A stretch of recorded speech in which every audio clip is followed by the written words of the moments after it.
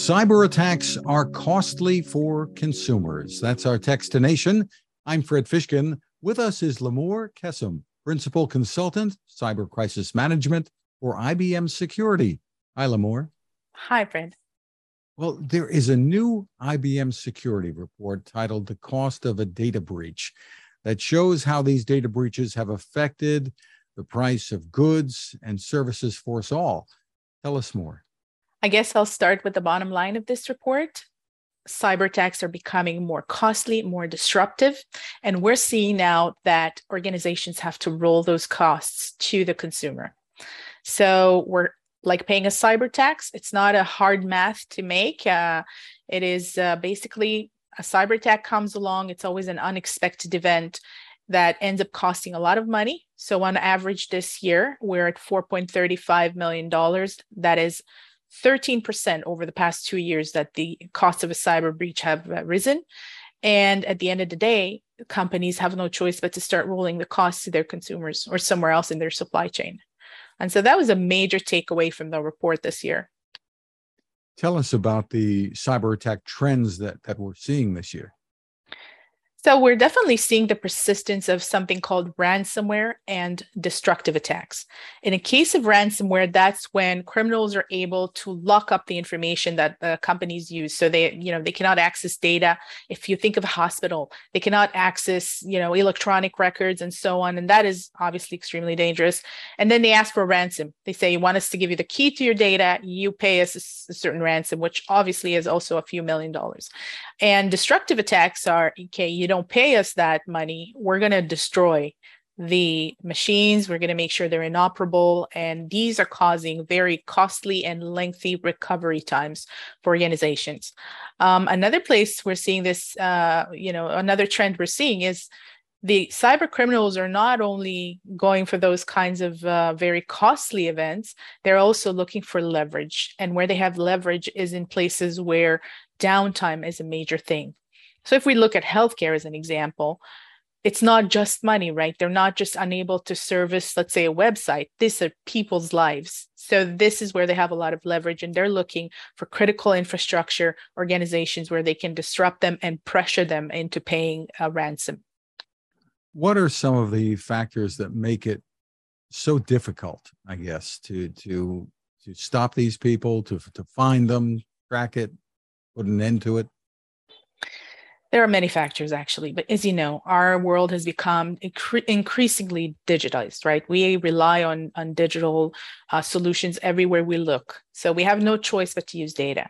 We also have no choice but to allow people to access it. You and I are consumers of many things. So it's very difficult to keep the criminals out as well. Like get the good ones in, but keep the bad ones out. There's also something called vulnerabilities. Sometimes when software is written, there could be, loopholes in it or something that can make it vulnerable. That's being, there's a lot more of that. And these places are where cyber criminals are able to kind of find their way in. So vulnerabilities are a major thing. And just the skill shortage in this domain. So in cybersecurity, there's a major skill shortage, not enough skilled personnel. So when something bad happens, there aren't enough experienced people to help respond to an attack, to contain it, and to kind of bring the business back to normal. Is there anything in particular that we've learned from the attacks this year that it can be helpful? Definitely. There's things that businesses can do in order to make themselves a little more resilient. So the first thing is, if you don't have a lot of staff, as I said, there's a skill shortage, automate as many things as possible. There are great solutions and applications with artificial intelligence that can help. So these are things that one would do.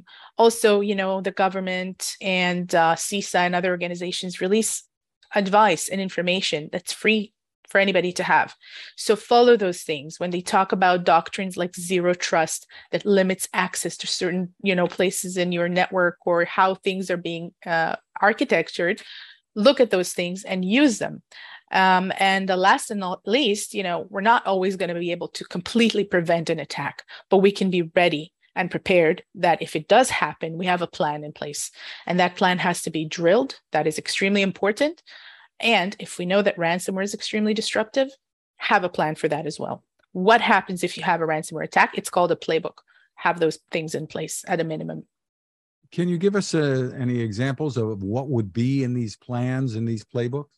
Oh, absolutely. Actually, it's part of my job. So what's in those plans is we're looking at flow charts, we're looking at best practices, we're looking at a very detailed plan of if this happens, what you do, who does it, when they do it, how did they contact whoever they need to contact. And it's a very robust plan that also connects with things that businesses already have. For example, business continuity plans, everybody knows those ones, or disaster recovery plans and so on. But when a ransomware attack happens, it quickly escalates and brings into the game your C-suite. Your board is going to be asked about it.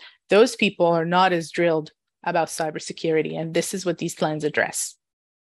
And so I suppose while backing up is important, we all hear about that. This goes beyond that, because just having a backup doesn't necessarily solve the problem. It doesn't necessarily solve it. Having backups is extremely important, and everybody should still have them. It can help companies come back from an attack faster and with more ease. But sometimes, or most times these days, cyber criminals will also exfiltrate the data. So send it to a server they control and say, okay, you don't want to pay us, you have backups? Okay, so we're going to leak all your customer information data, or we're going to leak your trade secrets. So that becomes another leverage that they have. Having backups is still definitely a best practice. We've all gotten notifications that some of our data may have been exposed, to credit cards, addresses, et cetera. But the costs of this seem to go way beyond just having that kind of worry. Yeah, it does. A cyber attack is costly to the organization that loses data, but then there are also other costs, ramifications of costs that come down the line. They're called the long tail costs. And of course, like you're saying, what happens to consumers whose data was exposed as well. Is there a place people can go to for more information about all this? Yeah, so they can go to ibm.com/security. And they can also just look for the report. It's called Cost of a Data Breach, and it's a very known report.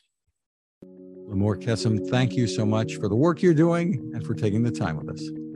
Thank you.